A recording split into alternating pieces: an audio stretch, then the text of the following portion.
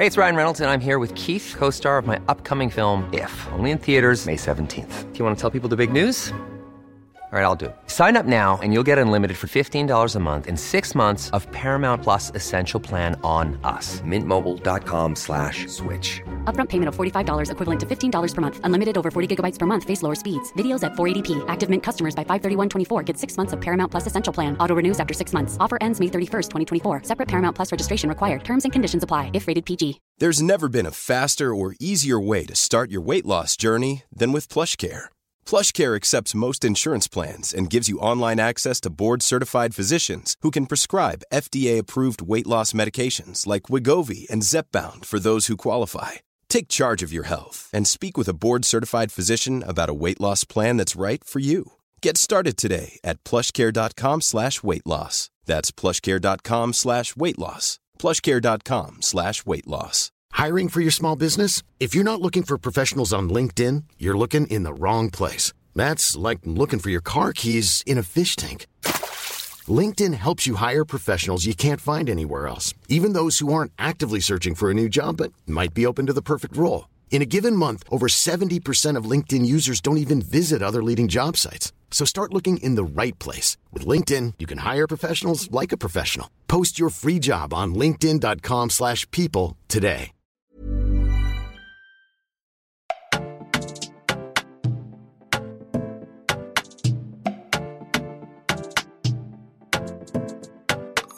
What's up, everyone? Welcome to yet another exciting episode of Toke Moment. My name is Toke Makinwa. Today, I've got with me someone who is literally the talk of town. You know, the brains behind the #1 movie in the world right now. I was just coming from an event. I'll tell you this, Editi. And it was an event the TEF, Tony Elumelu Foundation, and the US government put together an event for creatives and business owners. And I stopped by there before I came here. And they were talking about your movie. How are you, Editi? Welcome to Talk a Moment. Finally, because we've been trying to make this happen for a minute, right? So my publicist says that when you go to an interview and the interviewer is excited, you have to match the energy. Boy, and I'm trying to match your energy right now. You match that energy right now. Because over here, we're both tired. Okay, I just got off a flight. Listen, I attended an event and I came to have this conversation with you. So what do we need to bring? Remember do we need to home? You? Is there a kumbaya? What do we need?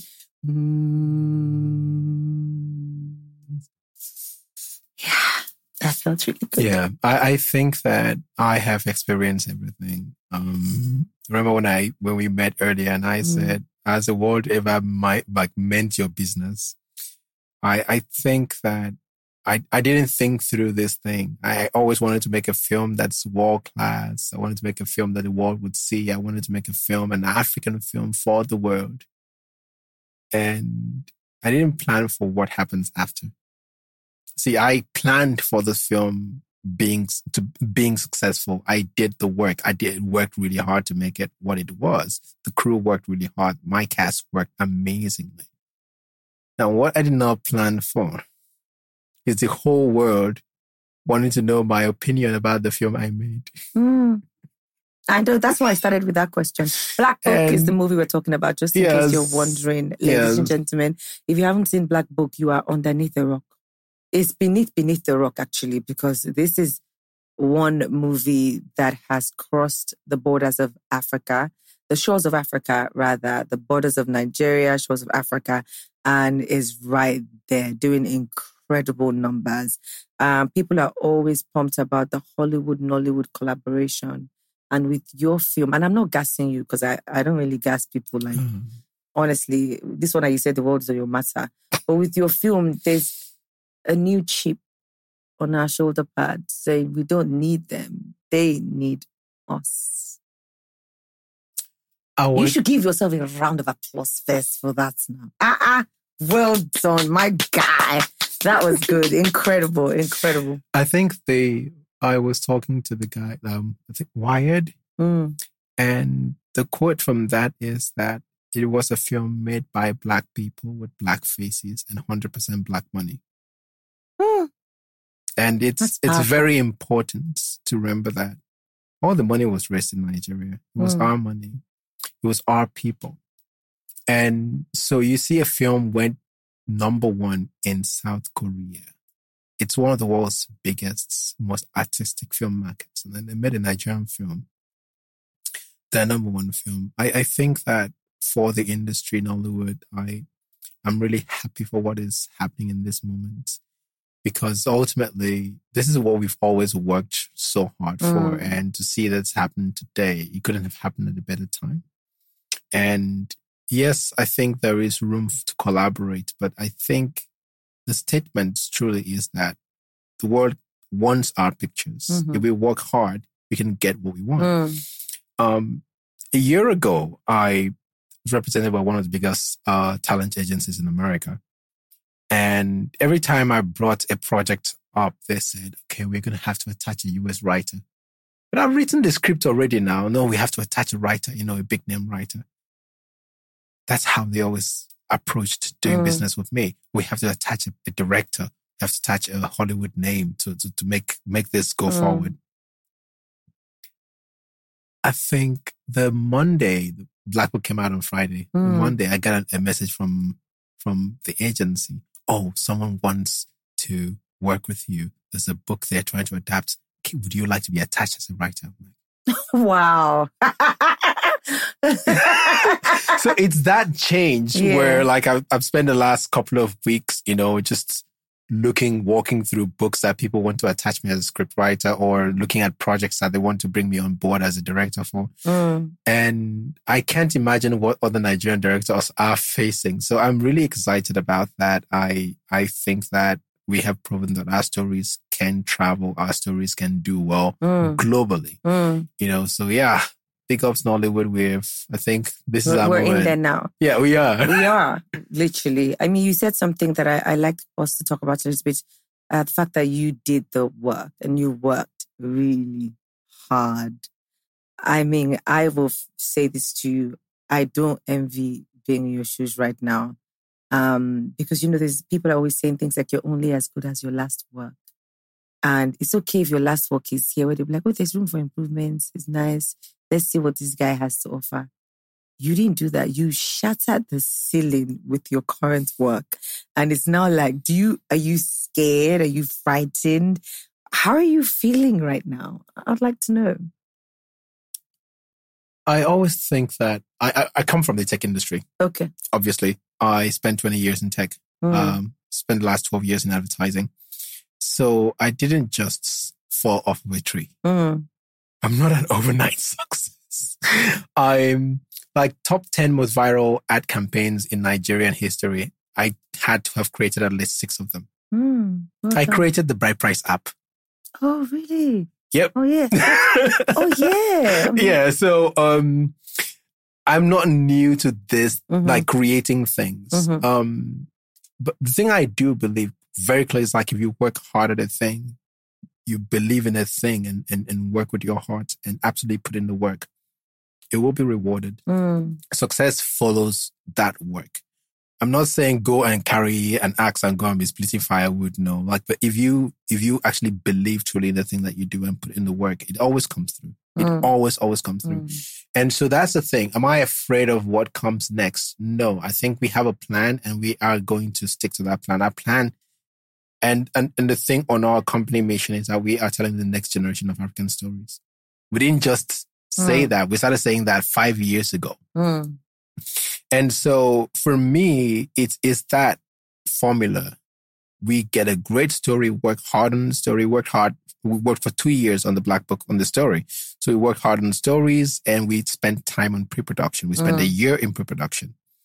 You go into production, give it absolutely everything. Go into post-production, give it everything that you can. I don't see how come. Look at your brand, for example. Thank you. No, you've worked really hard to build it. Yeah. You want to eat food and then you're like, no, I've got to take a picture of it. You go into an event, you have to give the best version of yourself because you're building this thing. Yes. And it's taking you to the places that you want it to take you to. It's the same thing. If you put because every little bit helps. This morning, I like sharing the process of what we did because I don't think I should be the only Superman in the area. Yeah. I want people to learn. I want other people to beat the records that we've set. And we went to a village. We wanted to shoot a scene. That scene wanted to shoot on a road. And Yinka and I, my DOP, were like, the scale we want, this road wouldn't give it to us. So we have to build our own road. You built a road? Yeah. What scene was that? You know where the soldiers are running in Kaduna, yeah, and then they're shooting at the shooting range. Yes. And also when Big Daddy runs away from the farm, that big open wide scene, that road they were driving on, we had to build it. So we went permission from the community. We had permission from the community. We now got like heavy equipment. We broke the bulldozer spade the first time. And we had to get another one and then built like a patch the size of an airstrip and build the set beside it. And so just that scene is less than 1 minute on screen. This is the part that I like that you're sharing the process because this is the part that people don't see. It's less than a minute on screen. The amount of work that goes into less than a minute. We're talking about another scene, the markets, Big Daddy's market scene. Where the shootout eventually happened. Yes. Yes, I remember that one. So Paul's character walks through the market and it's an actual market, 300 extras. Of those 300 extras, to understand, it was during COVID. And Paul Edima's character, RMD, he's 59 at this point. He's 59 years old. He's at risk. So what do? You test every single person, 3 people deep around him for COVID. So he doesn't have contact with anyone who could infect him because, so you do that. And then so you build that entire set. It wasn't the real market. We actually had to build that set. Everything was brought in. That scene is less than 1 minute on screen. But why do you put all the energy you have into every single scene? It's because you don't just build a mountain, a grain of sand. You see a grain of sand at the bottom of a hill. You don't think it's important, but a grain of sand on a grain of sand on a grain of sand makes a rock, and a rock on a rock on a rock makes a hill. And hills and hills and hills make mountains. And so, to your original question, if we have the formula that we work harder than anyone else, put all the work in, I don't think we can fail. And that's for me, I make films for audiences. If I put the absolute best into it, the audience will love it. No, if the audience doesn't love it, we do the next thing. We do it again. Do you see, that's my formula. That's what I tell people. I'm never afraid to fail. I feel like I've learned so much more from my failures than I have from success. Success is great. I love walking in through the door. I love the things that success can afford, for me to do now. But I'm never afraid to build again. And I think that meeting someone who has that like mind is just super exciting because, what else? What was the worst thing that can happen? If they didn't like it, hey, you do another one. I always think that failure for me is if I truly didn't give my all. If I give my all to a thing, then I would appreciate the efforts I put into it. I would know that I did the absolute best. I fail myself if I did not do the absolute best that I could. And that's a measure of success for me. You make a film, for example, you put it, tons of people will love it. Tons of people will hate it. Am I going to go and, thank you for loving it? And of course, thank you for not liking it. Because no one would make a perfect thing. People love things. There's people who like you. There's people who do not like you. Of course. If you sit down and worry about every single person, you wouldn't get to where you're going. Yes. Yeah. So you just do the absolute best, give your absolute best to a thing, and everything else is secondary. You know what I like that you just did right now? And this is also to my audience. I just learned it's never a failure if you put all your best into it. So even if it doesn't work out, you learned the experience. I work in advertising. You learned how to do it again. Do you know how many campaigns got cancelled last minute? Like you've done 1 month of work and you go to pitch and they're like... How did you handle your nose early on in your career? You weren't expecting that one, were you?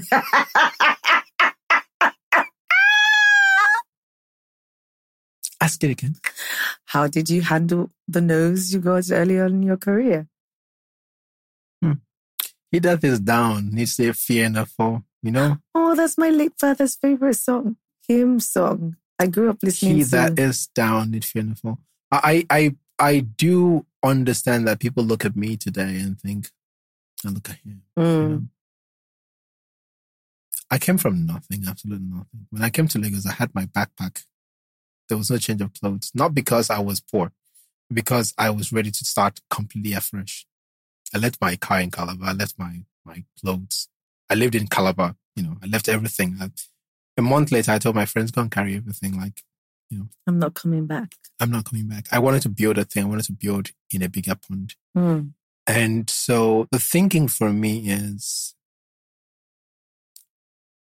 if this thing that I'm doing, that I'm putting everything into, whether it wins or not, it's the next step. It's a step to where I'm going.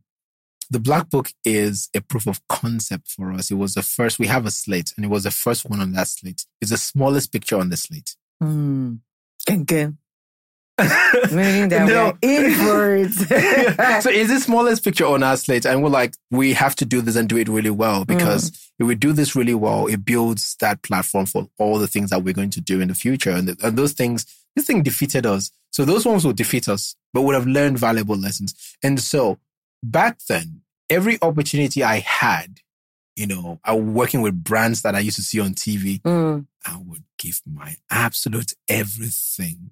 And you go into a meeting, and then this thing that you worked for weeks on, you're like, this and it's always that one person in that boardroom. This is nice. Like, and so I'm like, okay. Yeah. I'm patient to nonsense. So I was on that set, and so one day I raised my voice, and people looked at me and was like, it has to be serious. It has to be like absolutely serious. I have learned to find patience in all of these things.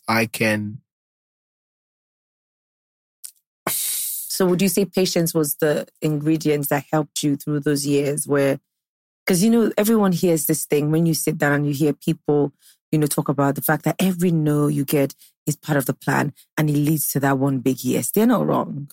But no one talks about the excruciating pain that comes from what you just said right now. Putting together all that you have, executing, literally putting this to life, knowing that this is as good as you're ever going to get anywhere. And someone on that boardroom just looks at it and just thinks, nah. How do you not get sucked into the feelings of grit? I think that's a word.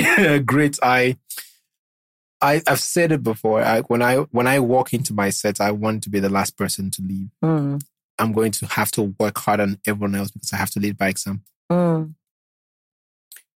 And working harder than everyone else is not something that I have. Like, you have to do it. I came to Lagos without my uncle, man. I came here and I didn't come to count bridges. If I don't work harder than everyone around me, I don't have a choice. I don't have a trust fund. And so you learn from that beginning that you had, that nothing will be given to you to work for everything. But there will always be no's. When I put the Black Book, when we started shopping it to sell. We made this thing without a buyer. We invested $1 million and we didn't have a buyer. Who are the people who believe in giving you that money without a buyer? First of all, me. Amazing. Yeah. First of all, me. Like, you have to believe in yourself and invest in yourself. And so when I called my guys, you know, and said, this is how much it's going to cost to. And then second thing I would say is that this is how much I'm putting into it. And when they look at it, like, okay, since you've put your own money first. Oh, yeah. All right. But when we were shopping it was, for a year, we thought it was going to a different buyer. And they loved it. They're like, it's nice. But then for some reason, budgets, maybe they didn't have enough budget for it. And I go into a meeting one day and the guy who was dealing with us says, sorry, we don't think it's as good as we thought it would be. I'm like, not that. Imagine really? them. Have they called you since it's been out? No, I'm not going to be like, I'm not going to sit here and think that I felt satisfaction from that or anything, because no, I think that it's just a thing that, is a process. And I'm going to work with these guys again in the future. Yeah. And I believe that when we get into a room to have conversations, there'll be, of course, a lot more respect, because like everything you say to them would happen to the picture did happen. Mm-hmm. So that does build confidence on both sides. True. But that meeting was it was difficult, because I told him, like, come on, tell me you don't have budget. I can understand. I work in advertising. I know budget. We cut budget all the time, but please, I work really hard. Do not tell me that this is not worth, because you're telling me it's not worth your time. Don't tell me it's not worth what it is, because we know it is. And he says, well, I'm telling you what it is. And I'm like, okay. Because that is actually, creatively, is very disrespectful to say that to any creator. And the reason he said that was because I said I can only take a branded deal, an original deal. And telling me that it's not good enough for that, it was a slap. And then I walked away from that deal. I said, on the principle of it, I can't do this deal. Even if you offered me twice the money, I cannot do the deal, because like you only have to work with people who respect you. Why? If you deal with a person who doesn't respect you, say we're going to do marketing now,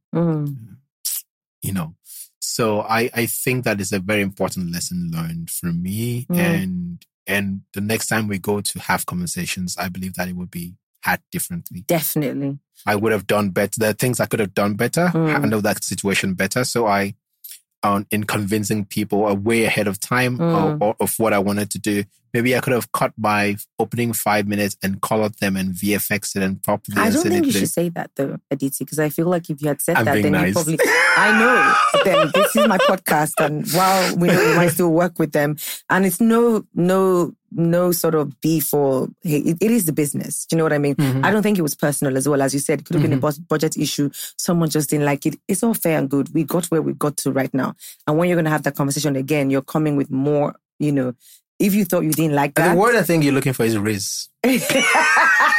I'm trying, okay? I'm trying, my friend. No, but it's so weird that when I thought I would be sitting down with you, I didn't think that I would sit with someone who echoes or mirrors my thoughts.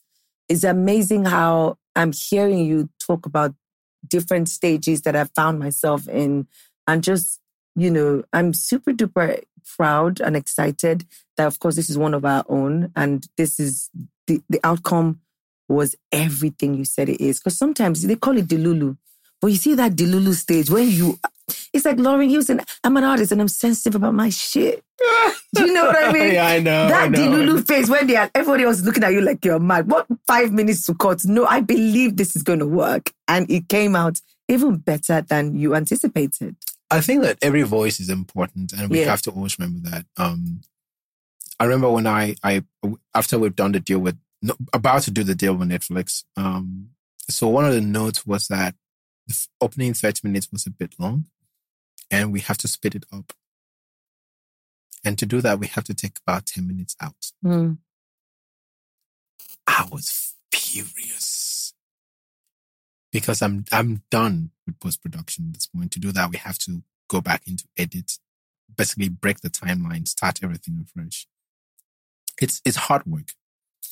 And I was visiting my sister in Newcastle then, and I got off the call, and my sister looks at me. Is everything okay? I said, no, everything is not okay. Oh, wow. Taking 10 minutes out of a film is incredibly hard work. Yeah.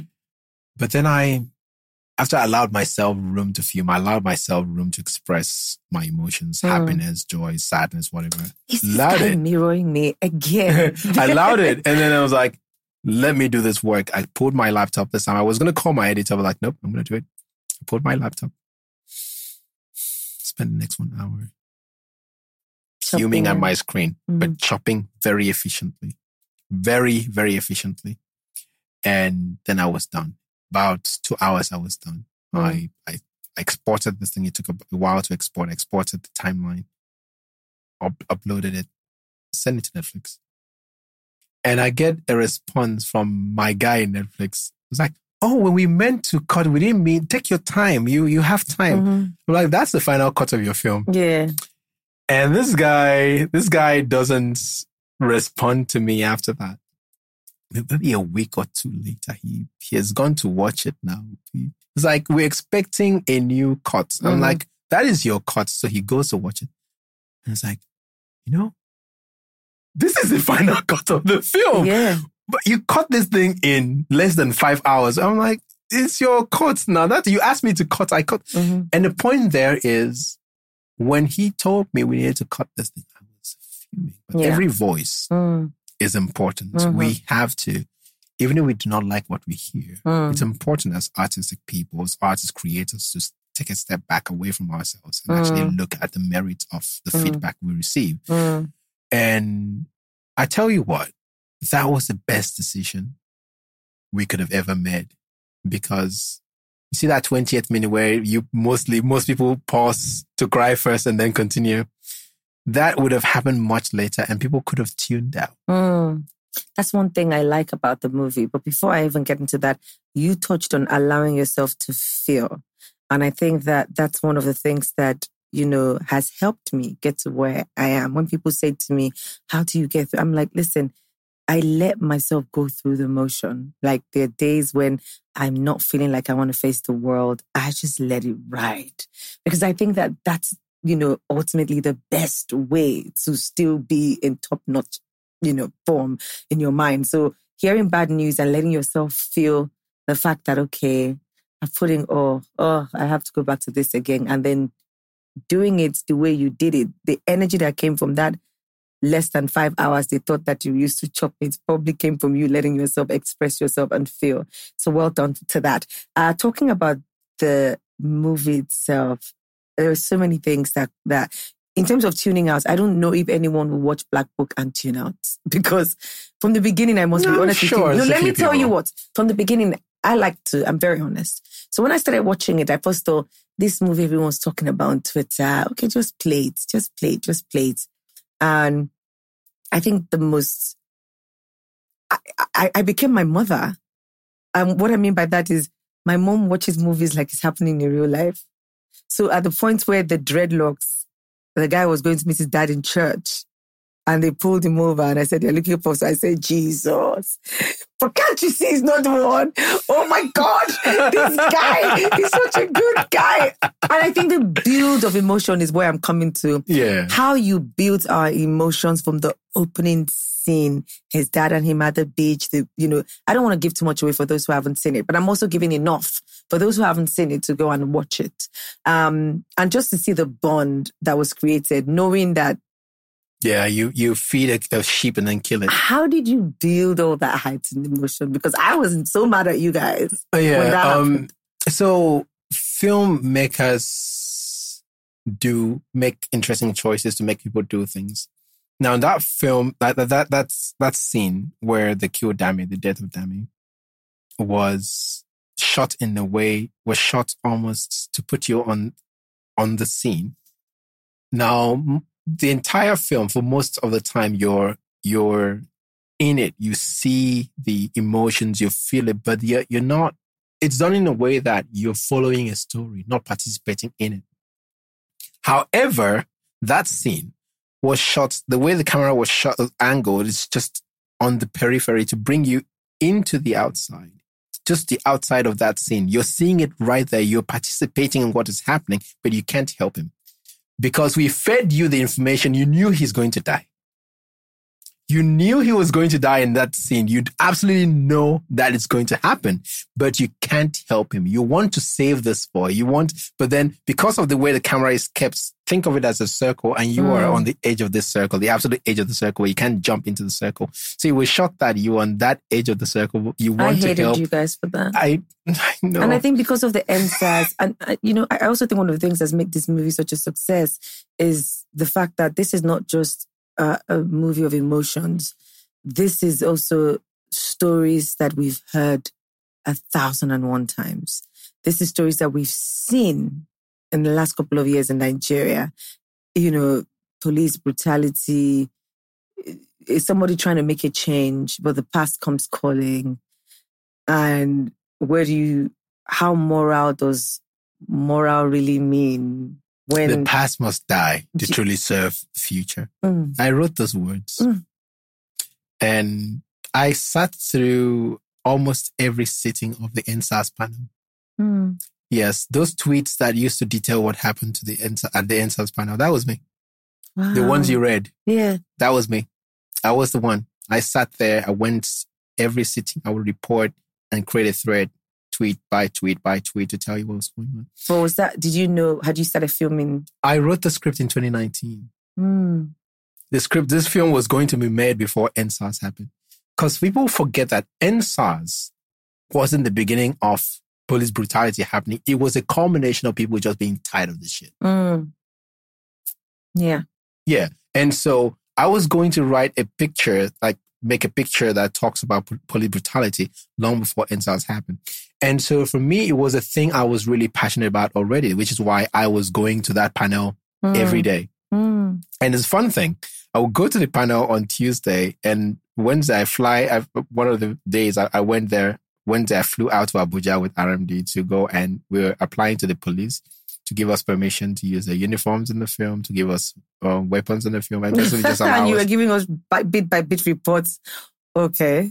So it's a decision you have to make. I knew that doing this NSAS thing could mean that I would not get that permission.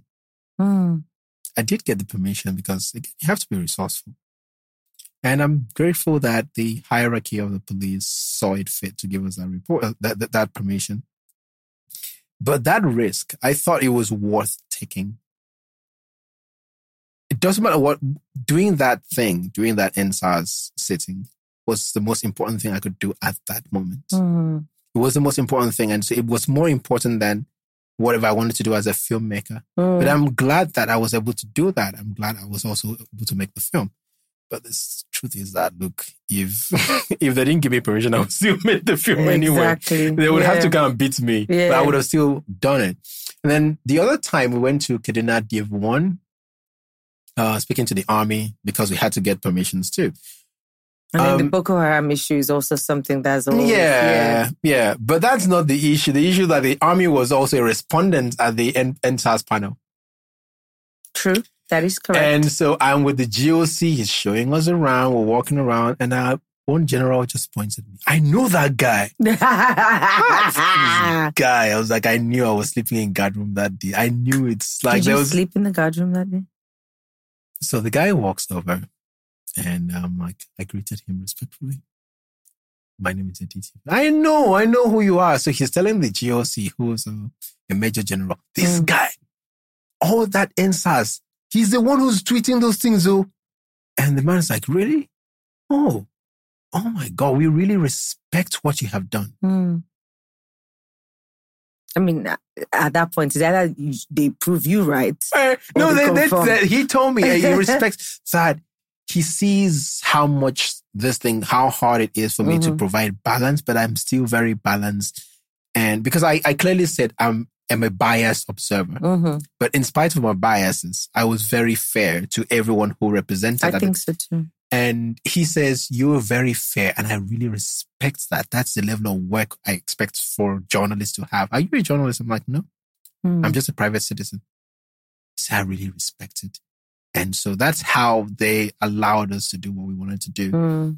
And I learned an important lesson. Tell the truth no matter what. Like, absolutely always tell the truth, because you don't know when that truth is going to stand witness for you. Incredible. Let's talk about the casting. Stellar cast, I must say, because you also mentioned traveling with RMD to get the permit. How did you, when you started writing, because I know that for those who don't know this, he wrote the script, he directed, he produced. What else did you do? Executive produced. Carried light on set. If you want to do a thing, just be ready to do everything you can do to make this thing happen. That's what it is. Yeah, but casting. How did you get your cast as they say, ducks in a row? How did you, sit back and as you were writing, were you writing and were people coming to mind, or was it one of those, I'm drawing a blank, let's just pull an audition and see who we can get? So I write very experientially in picture, and so I've traveled extensively in Nigeria, and I'd gone to Kaduna and spent time looking at the places that we wanted to film in when we were writing the scripts, that I would want to film in when we were writing the scripts. I did the same with Lagos. I went to Takwa Bay, went to places. Funny thing is, I didn't know I was shooting Takwa Bay, even though I had explored the different places. I went to Lashe, went to Ekpe, or near Dangote Refinery. Anyway, so I'd seen the places I wanted to film in while I was writing. So you were also the recce guy. You were the one who was yeah. Anyway, so I had that clear idea of what I wanted. But Jesus, man. RMD, I couldn't find anyone else who could embody Paul Edima. It was him. But luckily for me, I work in tech. And then my financial advisor is RMD's daughter. And so my friend, I want to cast your daddy. And she was like, my client, my friend, and my daddy. Okay, I'm good. So she introduces us. So I take him out to lunch. If I want anyone to do something important to me, you're going to go to lunch first. Because big things are better discussed over food. Empty stomachs don't make good decisions. I agree. So we go out to lunch, Southern Sunday, because he lives in Ikoyi, and it was easy. I had a meeting down the road, and that's so we met there. And then we just started eating, talk about film, and then I started walking him through what I wanted to do. And in that first meeting, I told him that if we do what we want to do with this film, it will be the biggest film ever made out of Nigeria. Now, this man has been doing film for 30 years. Been around since. And he looks at me. Okay, why? And I walked him through what I planned to do with it. He says, okay, it's good. He wants to do it. And then we go for dessert. On the way to dessert, I said, by the way, you're going to have to lose weight. How did he take that? He was quiet. Yeah. He went, got his dessert, comes back and sits down. And then looks at me and says, you have to pay for a trainer. I say, yes, I'm willing to pay for a trainer. It's going to take a few months. I said, I'm willing to wait. I expected that we're going to spend the next 6 months preparing for this role. He looks at me, 6 months. I said, yes. We're going to spend 6 months. We're going to have diets. You're going to be on a diet, a strict diet. Is going to come on board. And he says, you're going to pay I was like, your chef will pay for it. We'll pay for your gym. We'll pay for training. But you're going to have to you have to be committed to it. And he looks at his food and starts eating the really quickly. I was like, what is, he said, because I don't know the next time I'm going to have to eat good food like this. So he calls his chef and it's like, we need a new diet plan. And so the chef was like, do not send him anything. Send the bill to me. And that's how it was from then. And this was March 2020. We started shooting in January 2021. Wow, incredible. Do you feel like that's one of the things that is missing with, when you look at, people are always quick to have this old Nollywood versus new Nollywood conversation. I think it's one industry. I try not to dabble in those conversations. But the level of commitment that you find that a lot more people who have been around, because you mentioned 30 years. 40, it turns out he's been working for 40 years, actually. Yeah. Before I was born. Before his career is older than me. Before we came to be. Do you feel like that level of commitment is easier found in those guys? No, I don't think so. Denola Gray was in the gym every day with RMD. He had bulked up. He was my size. And then he had COVID and lost all the weight. Because he was supposed to look different in the role. He still killed it, but he was supposed to look completely different to him. And he was in the gym every day with RMD. He'd bulked up. He was big. He was working with the U.S. Marine we hired to train both of them. They were in the gym together. We're doing throws together. We're doing fights, sequencing together.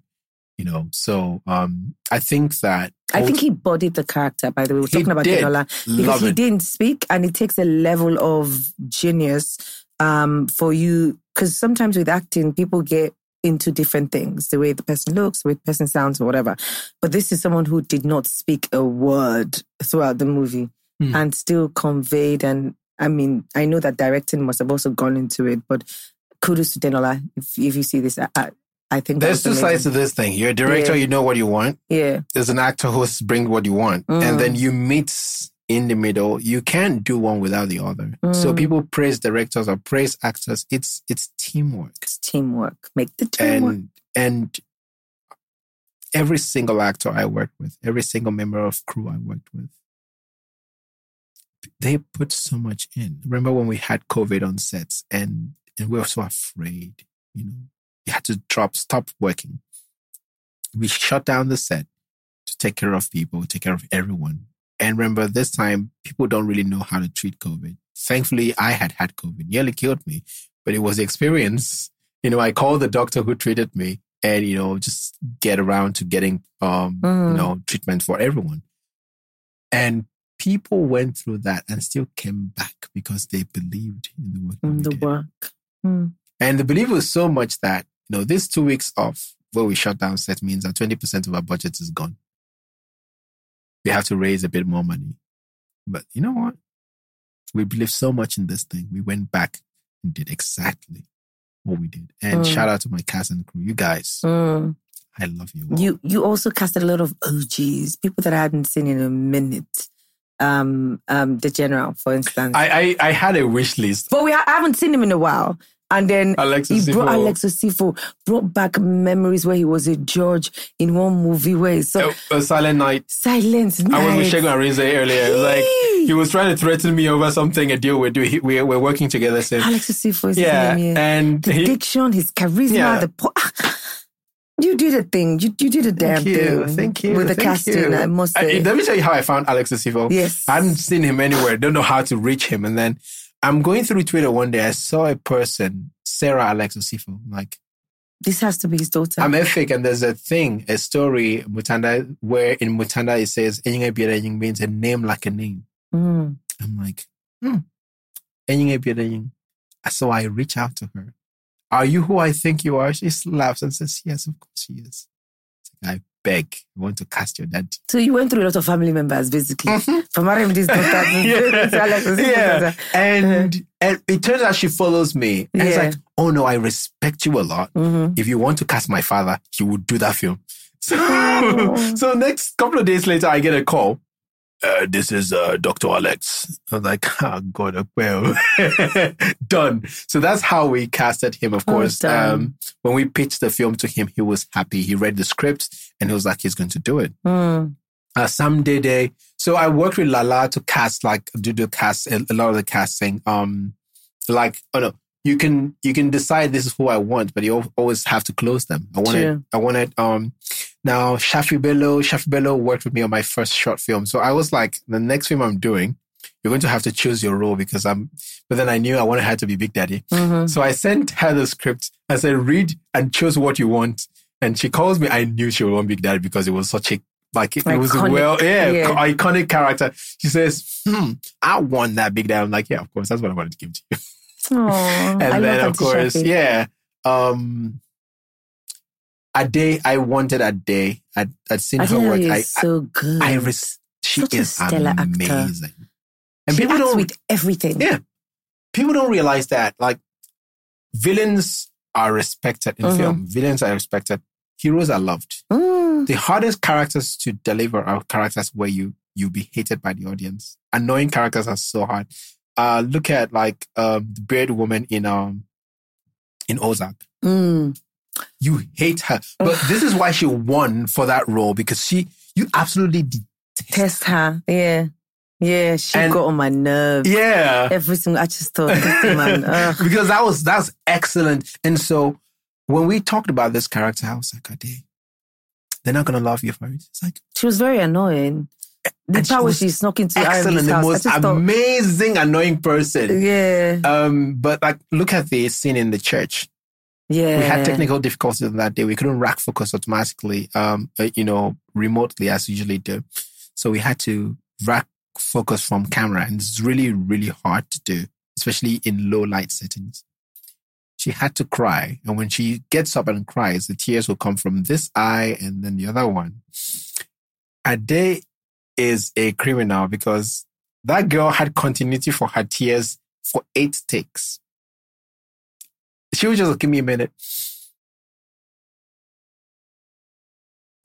And she would deliver. That's incredible. Oof, you definitely made... I haven't talked about one of the most exciting things about the movie for me. The color grading. I am yet to find a Nigerian movie that has that level. How did you attain... You see where the General and Paul Editi meet for the very first time? Paul Edima. Why am I calling him Editi? Paul Edima was actually, by the way, named after 2 people I grew up with. Edima Usoro and Paul Green. Paul Green is my assistant. Okay. He carries his shoulder up because, like, Nigeria's most iconic character is named after him. I can imagine. So the scene where they meet, because everyone's been curious about the general, and then there's the open... That was Lagos. How did you... It could have been Miami. I think that was the part that I looked at this and I just thought, wait, what is going on here? It could easily be Miami. The water hadn't looked so beautiful. Even the crates, everything it was just... Production design. Shout out to Pat Nebo. Pat Nebo is amazing. Dearly departed. But I'm so glad that I worked with him. I experienced his artistry. But the funniest story out of that scene is that when we went to recce the place, the area boys were like, over our dead bodies, I will kill everybody. And then, by the time we finished, they bought me a beer. Shikwe, you became one of them. Yes, of course. And it was a funny thing. I don't, when I go to talk to these guys, I don't try to do that thing where people try to, like, I'm one of you. No, I come to you as I am, but like, I show you respect and you show me respect. And I'm like, I'm very respectful to you. And you're going to be respectful to me. Now, then we have a conversation. These guys ended up buying me beer because we treated them like people. And they call me aside and it's like, oh God, these film people, they always look like they're better than us. That's what they told me. They act like they're better than us. And remember when I said, oh, I'm not a big man, and he said, oh God, you're wearing nose mask, you're a big man. Nose mask. Do you understand what that means? If you are big enough to care about dying from COVID. Yes. Our lives are not, they don't treat their lives as precious. One of the days when we're shooting, in Lagos, not Lagos Island, just the marina. This area boys were fighting and then they ran past us and then just down by the river, someone died. Like a guy knocked another guy, fell into the water and died. Right there. And the other guy just came to us, don't mind them, just do your work. Oh no, let me tell you one thing that'll freak your mind out. So I used to go to my mom had a shop in Lagos Island, Balogun side, growing up. So after school, sometimes we'd go over to the store before we eventually get home. The most iconic, I use the word iconic because you keep hearing about area boys fighting. I've witnessed one before. I've witnessed a fight where 2 guys are fighting. You use a machete and slash the arm. The arm is dangling. He takes off his shirt and wraps it up and carries a bottle pie on it. Those people, as you said, they are on another. So what you said about them, it's a thing like, oh, he just died and they carry on. Yeah. I saw that as a kid. You know how terrified I was. I saw the man's hand. You know when they... Where are you from, Saleko? I'm from Ondo State. But you had my mom had a shop in I was like, maybe I met your cousin because like we're like trying to get permission to shoot in that market. Like we went to, we shot on a Sunday. But to get there are about 10 streets that we wanted to use. And each of them has a king, area boy king. So we had to bring all the boys to the table. And the day we were bringing them to the table, I was like, only 3 guys, and then we had security, but the security were like plain clothes. And we got there. Everyone's on the table. Not a literal table, like everyone's there. And they're quarreling. And then they're quarreling amongst themselves. And I was like, can they calm down and say, oh God, this is not your business. This is not your business. This is how we do. I'm like, okay, all right. But you have 5 minutes to finish quarreling. If you don't finish, I will just get up and go. Now, I brought cash in the bag. And then they get to their 5 minutes mark and they're not, like they haven't stopped their quarrel. I pick up the money and stand up and like, I'm leaving. They're like, oh God, small play. Like, what if we do not let you go? I'm like, bros, sorry, I know you see I'm yellow. Hey. So, like, you think, but think about it. A guy that looks like me, talks like me, he smells nice too. Now walks into your place with his own 2 legs, carrying a bag of money and sits with you and is not afraid of you. Don't you be afraid of this guy? Yes. And so you think, okay, you killed me now. Of course, man die once. But what do you think will happen if I now don't show up where I'm coming from? And people that will come knocking on your door. Please, you don't want none don't of try it. yourself. Were you just making mouth or was there really genuinely people? Did I say I came with security people? I don't take risks with my life. So that's when they realized that those guys that were sitting casually were my special forces military. Yeah. And they were just quietly, casually just being like, so, but then it's also important to be very respectful of people in their homes. And when we shot in Salako, we made sure that all the armed policemen and military were they just had their own seats out there so that they wouldn't people would not feel intimidated. Yeah. So those are the things, some of the things, like when we went to Kaduna, always go speak to the chiefs, always speak to the owners of and then when we needed to work in there, we built a road for the community that the community still uses. So those are the things. I think it's important to be very respectful to people and the cultures of the people when you are working, because it's the thing that if you want to build authenticity, you have to build it with the people in the communities. And to do that, it starts from respecting those people, respecting them enough, in when you deal with them. Because if you do that, you also would show in the work that you do.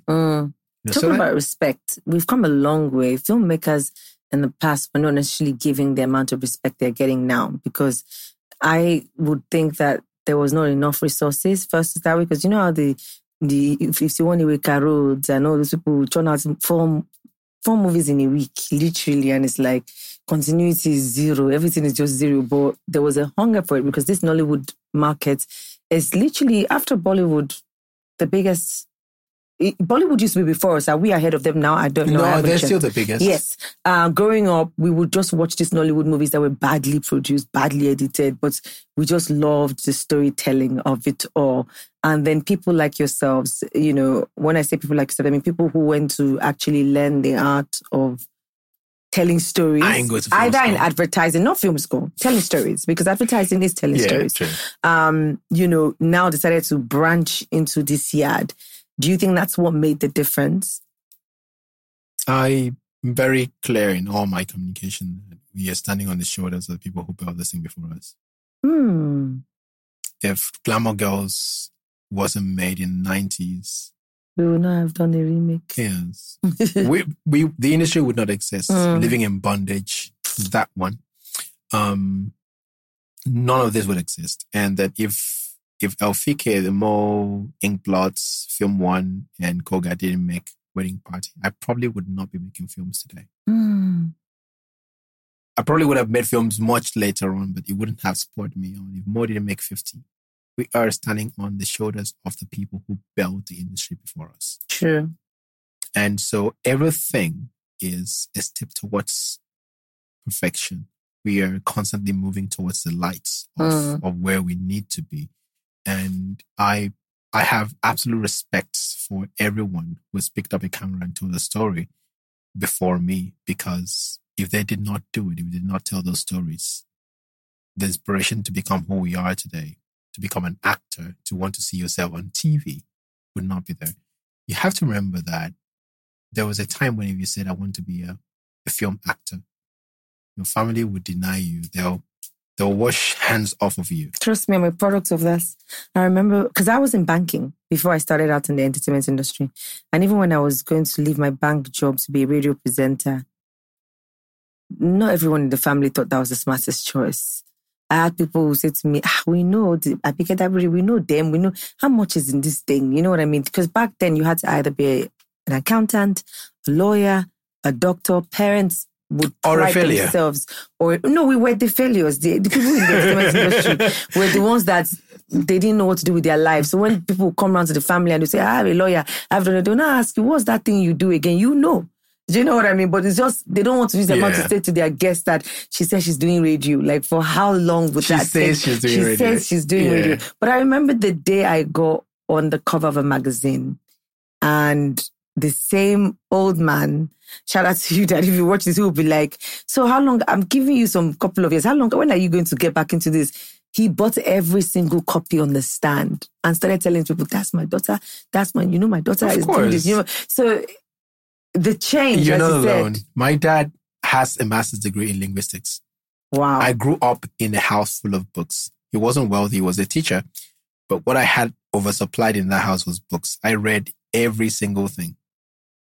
But my dad made sure that I would never become what I really wanted to be, a writer. I have become it now, hey. Film writer. But he did everything to ensure I went to a pure science school. I never studied literature. Do you remember they used to fill our forms for us back then? Well, yeah. Did you have parents that would pick jam? No, they don't need to. They just tell you what to fill. And so, but I went to a pure science school and I just, again, it turned out to be good because like I'm a very well-rounded person. Drop me anywhere in finance, I'm good. Drop me in med, I'm good. Yeah. So you're that brilliant? I didn't say that. I worked in advertising for 12 years and most of that is in financial services. I write 12 programming languages. Interesting. Design. And so like I'm So you're brilliant. Here's a fun thing. Prosper, to me, you are one of the guys who invested in the Black Book. One of my investors in the Black Book, he was my intern. He was a developer. He's an intern. And I remember when it was like, he would come write this thing. I'm going to look at this code.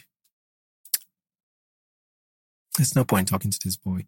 I'll go home that night and come back. I'll fix the thing and hand the code to him to go and study. Prosper is one of the best, most brilliant developers ever out of Nigeria today. And I'm so grateful to him for being part of this journey. But see that journey come full circle. It's really good. But back to your question of it, it's everything that our parents did. They can only work with the information that they have. And that's how they knew to be. My mom had one job since 93, just retired 2023. You know, and that's how they knew to exist. And they provided for us, ultimately built like this thing that I am, this thing that you are. So they were trying to protect us. But then, of course, that's the thing. Your parents, my dad was a teacher, you know, but he invested that knowledge, that passion for the arts. I read his dissertation when I was 12 years old. So between you were 12? Yeah. Okot Bibi Song of Oko. Wow. When I was 12, I don't think books were one of the things I was interested in. I read Things Fall Apart around about 12. I read The Man Died. You read Things Fall Apart when you were 12? Yeah, I read The Man Died when I was 14. I mean, secondary school, how old were we? The Man Died is one of the most difficult books you would ever read. It's very difficult to read. Like as you're reading, you're drinking olive oil to lubricate your brain because it's like going like, yeah, but like showing guy writes like that. Yeah. But so it's in that gift. It was a gift and a curse because he gave me that gift without meaning to. And then he was always trying to protect me against that gift.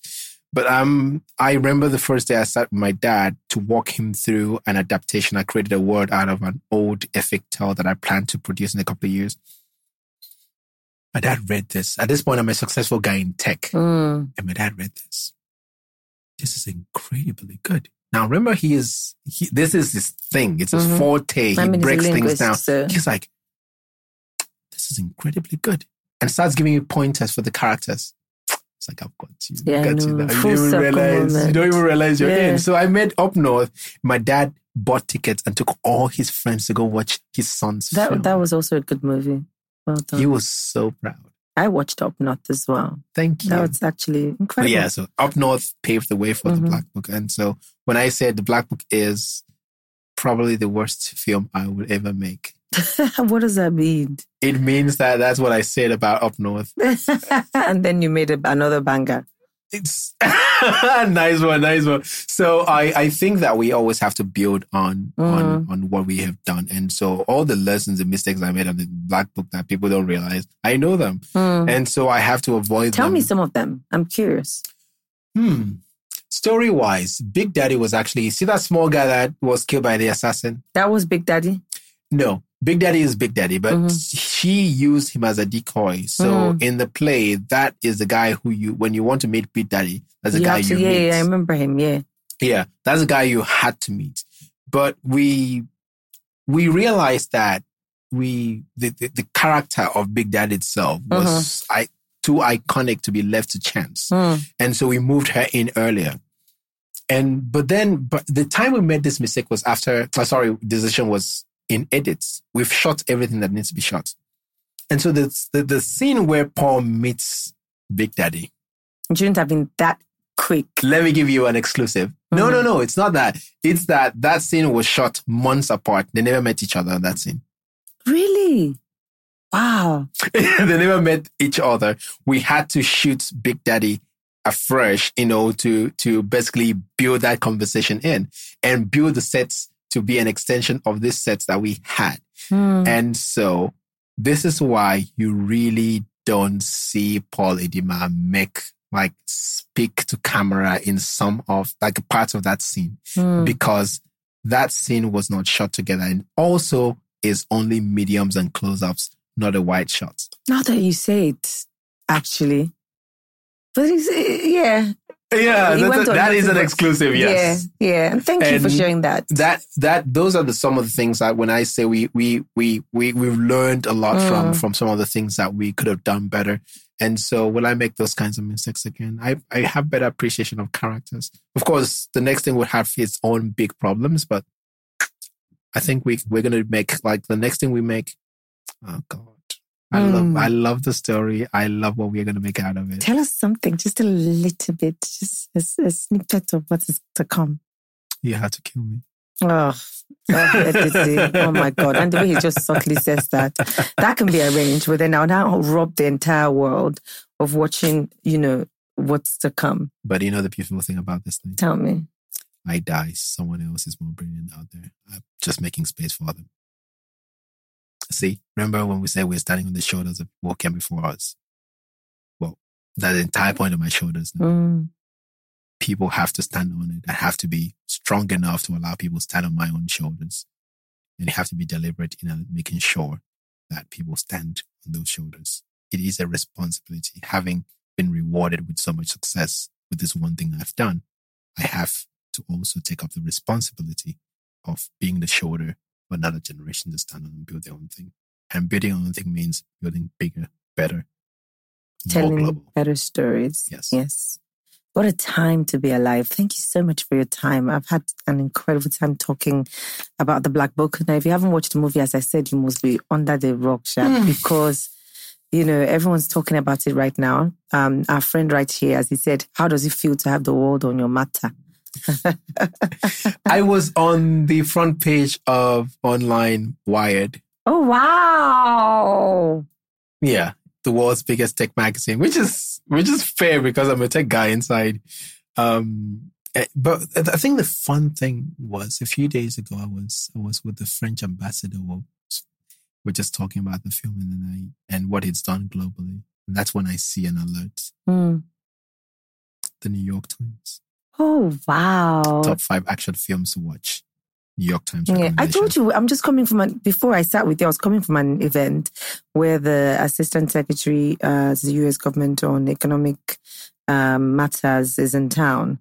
And we're, talking about, it's a room full of creatives and business owners and talking about how to foster, things that have started happening, but how to get it done in a bigger scale, an opportunity, which is a big deal because a lot of people have talents over here.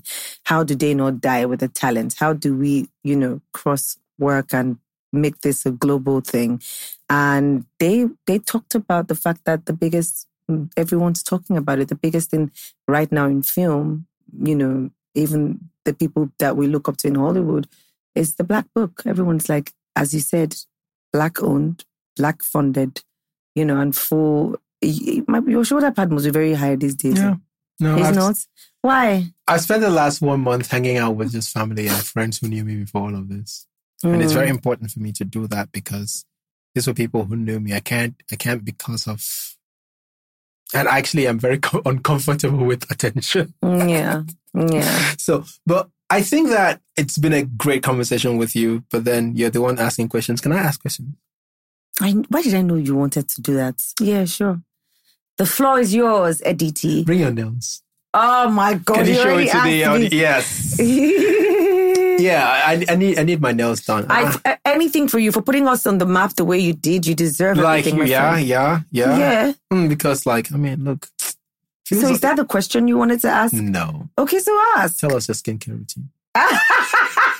3 people asked me this morning. I have to be honest with you. Korean skincare is what I just discovered. My people. I've been sleeping on a bicycle. Yeah. Someone just recently told me about them and my skin is like glass. But have you watched Korean shows? I mean... Their skin is like glass. No, but I try to get... Those their shows, Editi, please. I'm probably the one person I'll tell you that I'm not a Korean film lover or Korean... And yes, kill me. I said it because I know my sister. Those are my fans, though. I know. Do you know that more Koreans have seen the Black Book than Nigerians? Why wouldn't they see it? A break from all their... What's the famous thing? I know some of the words that they say. I would fight for Korea. This is my second country now. I will fight for Korea. I love what they do. The cinematography is great. But this story here, long. I tried to carry... Have you seen Bollywood? Is that a Korean...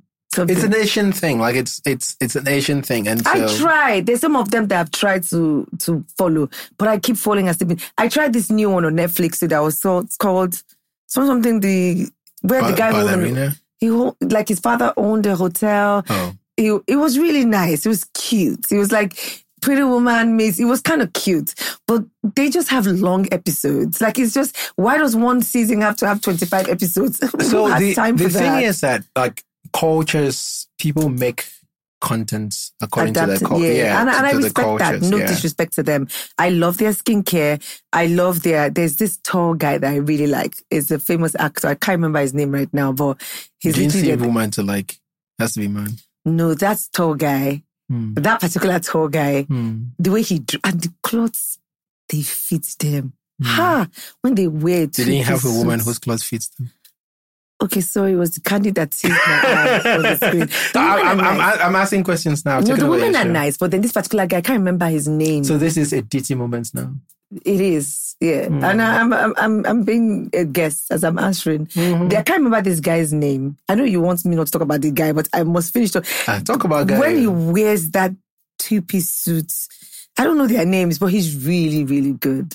I like their acting as well. I think that, sometimes I don't need to read the subtitle rather to get what is going on, which is good. So I think that, when I'm going to Korea because fans, you have to.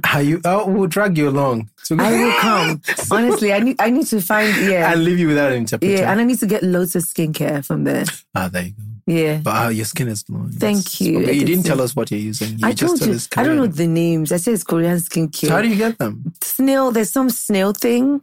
It's called Snail 96. I don't know. Wait, is this the part where you have to wait until they pay you to say it? No. This is Korean. Like I'm telling you, like it's not even like that expensive. It's like snail. It's just really good. It's some Snail 96 thing. It's from Korea. And then I use that a lot. Like I just discovered Korean skincare and I'm their biggest advocate for that. I tell people. So if you had to tell me right this moment, what your biggest career mistake has ever been, what would it be? My biggest career mistake. Editi moments, ladies and gentlemen. My biggest career mistake. I'm yet to find that one thing. Everyone has made a mistake. Well, let me tell you what it is. I think regret is so exhausting, one. And I think because I have never really just as I said, you were giving me the nuggets of things that I think about. I never really see them. I'm a tough luck. Do it better next time, girl. So maybe that's why I don't have one. What is your biggest do it better, girl moment? I'll tell, the first time I hosted live TV, I was shit. I was so shit. How bad was it? It was so bad. It was the 25th anniversary of The Most Beautiful Girl in Nigeria. I trained for 4 days on end and it was bad. And I knew that I was really bad. I just got on stage and froze. And, all the preparation in that moment, it was really bad. What did you do? I was bad. It was bad. I know, like when you got back. I cried through it. I felt like a disappointment on my own. And then reading the Alberts, because it's live TV, which is one of the hardest things to do. There's no mercy. So there were memes made. It was really never, why would this girl host it? You think that's the worst? Then Headies. When I hosted the Headies too, it was a complete shit show. Bad. On your part, on the audience? This show started way too late. It started, I think, at 1 a.m. And I'd been rehearsing all day. And the outfits just was too tight. And it just wasn't working. So we opened the show with Basket Mouth. It was great. But when I came back, I think I mispronounced it. It was just bad. It was bad. But the reason why I responded the way I responded, and when I started this, I said to you that I've learned so much more from my failures, is that's how I got good. That's literally how I got good. I will feel it. So in 3 days, I felt bad.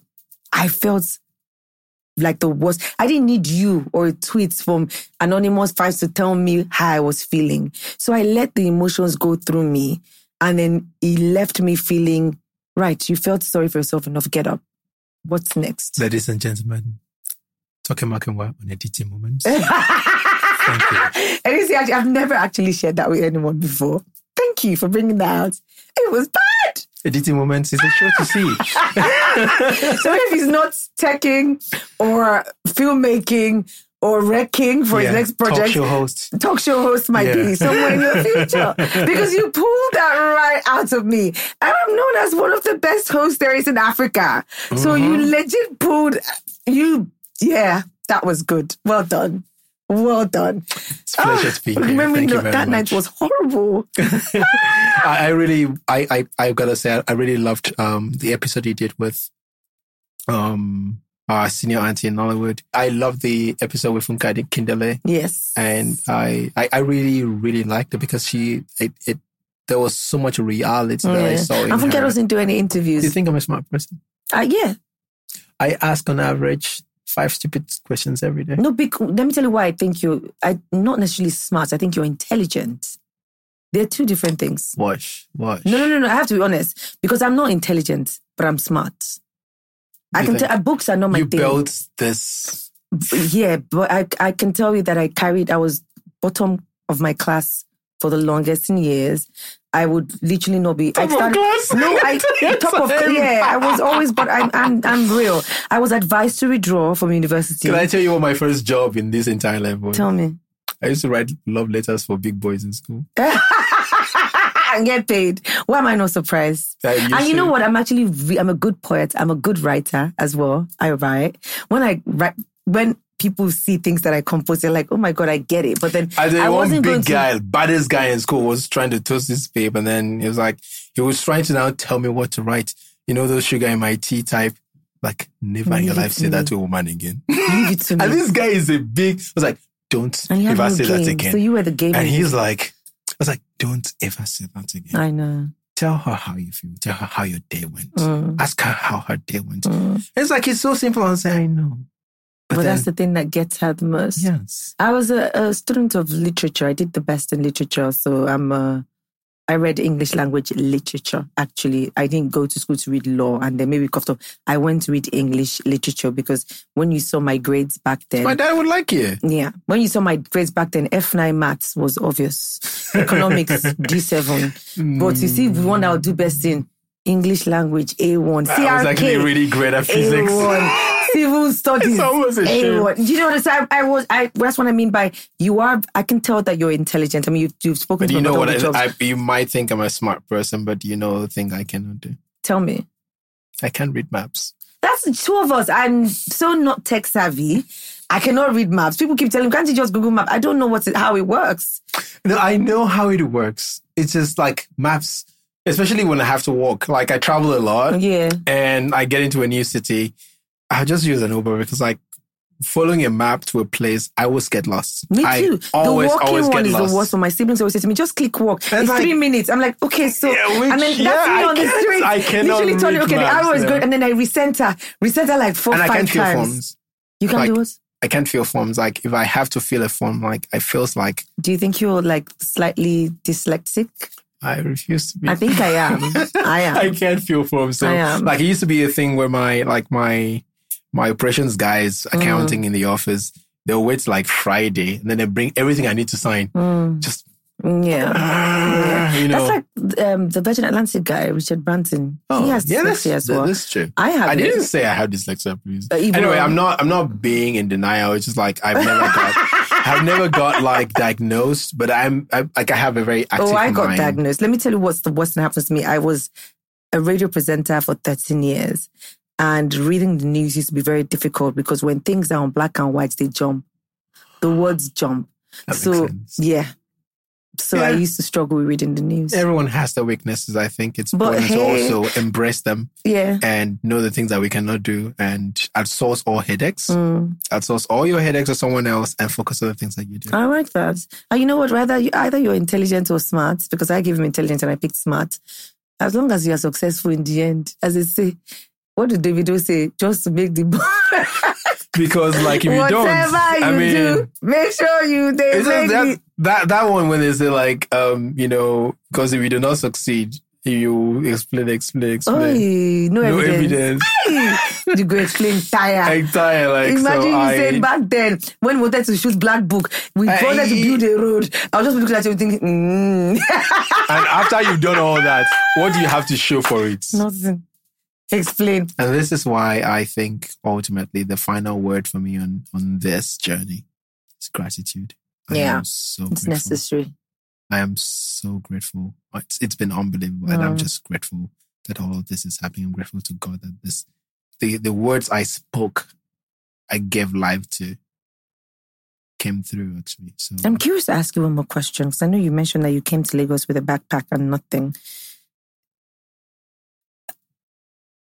What were the things you said to yourself to keep going? Because I know, again, you're not an overnight success, but we live in a generation where people are only interested in exactly what you said, evidence, or else you explain tire. Do you know what I mean? And I'm sure there were moments where no family, no friend came with a backpack, told my friends to sell all my things. You probably felt like going back, if we're going to be honest. So how did you pull yourself out of those moments of, was this the right choice to make? I mean, if I go back and everybody has moved past me, how do I, immerse myself? I never felt like going back. One thing I did tell myself that if I failed trying to do this thing I'm doing, I still would have done better than what I was before. Because the opportunity I was chasing, you have to go for the biggest thing possible. If you fail doing the biggest thing possible, you still would have done the biggest thing possible. You just failed at it. And so that's actually what always drove me. And so, I mean, the watch day on set for me was we set up this very expensive scene where it's going to do the explosion, that big explosion. And it failed. It just failed. And every day on set, you want to go home knowing that you've done the thing that's the thing that drives you. You've done the thing you wanted to do. It drives you to the next. It drives you to the next. That day, I didn't have anything to go and look at. And I failed. And then a policeman, a really good man, took me home. He took me home in a truck because everyone had left. I was left alone on set. I told him to leave. He told me, Oga, you see this thing? Get up tomorrow and do it again. I've seen you every day on this set. You are a talk to everyone. You're a very kind person. I just see I'm a police IB. So today, right, you don't have to be anything. You don't have to do anything for anybody. Go and sleep. tomorrow you wake up and do it again. Feeling the moment, as you said. Usually, I go home, review the cut for the day, review the rushes for the day. That day I didn't. I just went to sleep.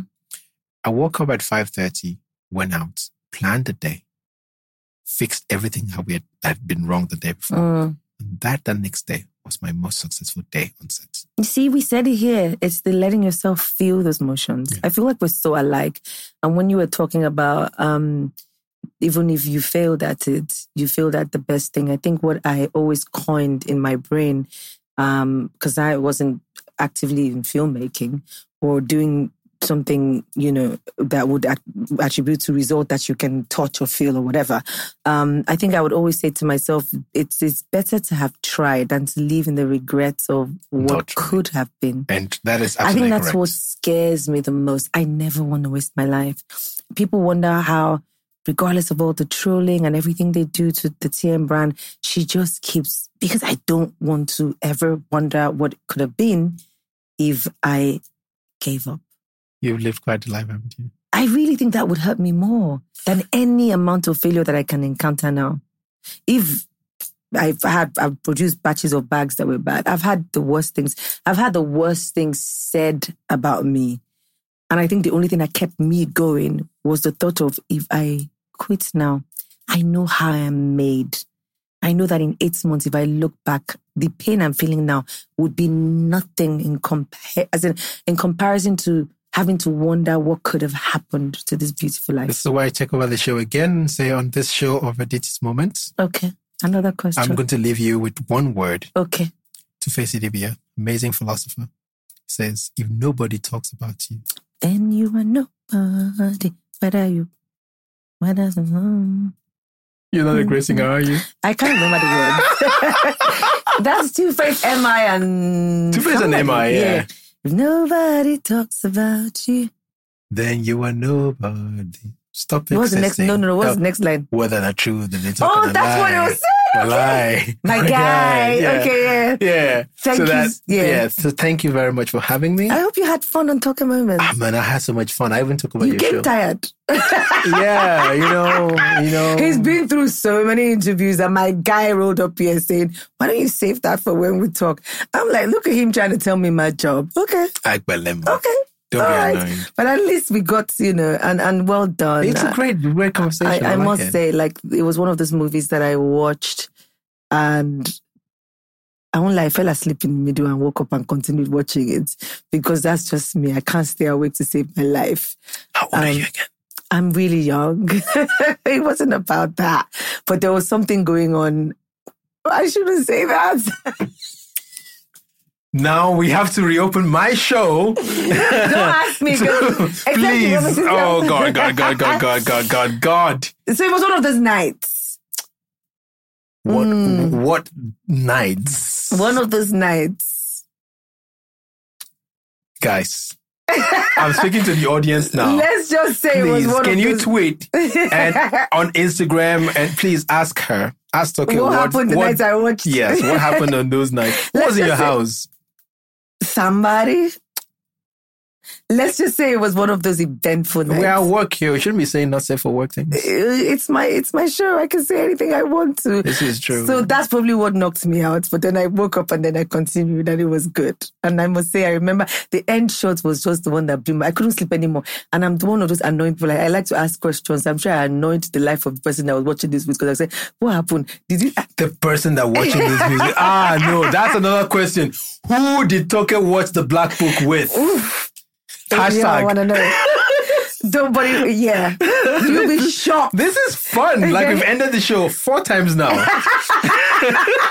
That's what always happens here. People literally have to be like, they have to get like, okay, that's it. Nah, but really, who did you watch the Black Book with? Do you want me to ask you personal questions too?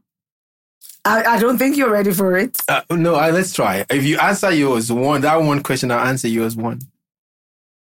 But you see this one, what if the person is someone that I cannot see in public? Hey, God. I mean, skeletons and stuff. Hey! No, not that. It's nothing that, but it was actually. There you go, see. It was, so, no, not the person. Dear person who can't be named, what did you think about the Black Book? Oh! They think it was an incredible movie. You have to text me their response. Thank you for watching. Make sure you check out Black Book. It's available worldwide. Our friend here has been on, New York Times. He's literally the man of the moment. Let's give him his flowers because he very well deserves it. And we're holding our breath to your next production, my friend. Well done. Thank you. My name is Toke Makinwa. I'll catch you on the next episode of Toke Moments. Goodbye.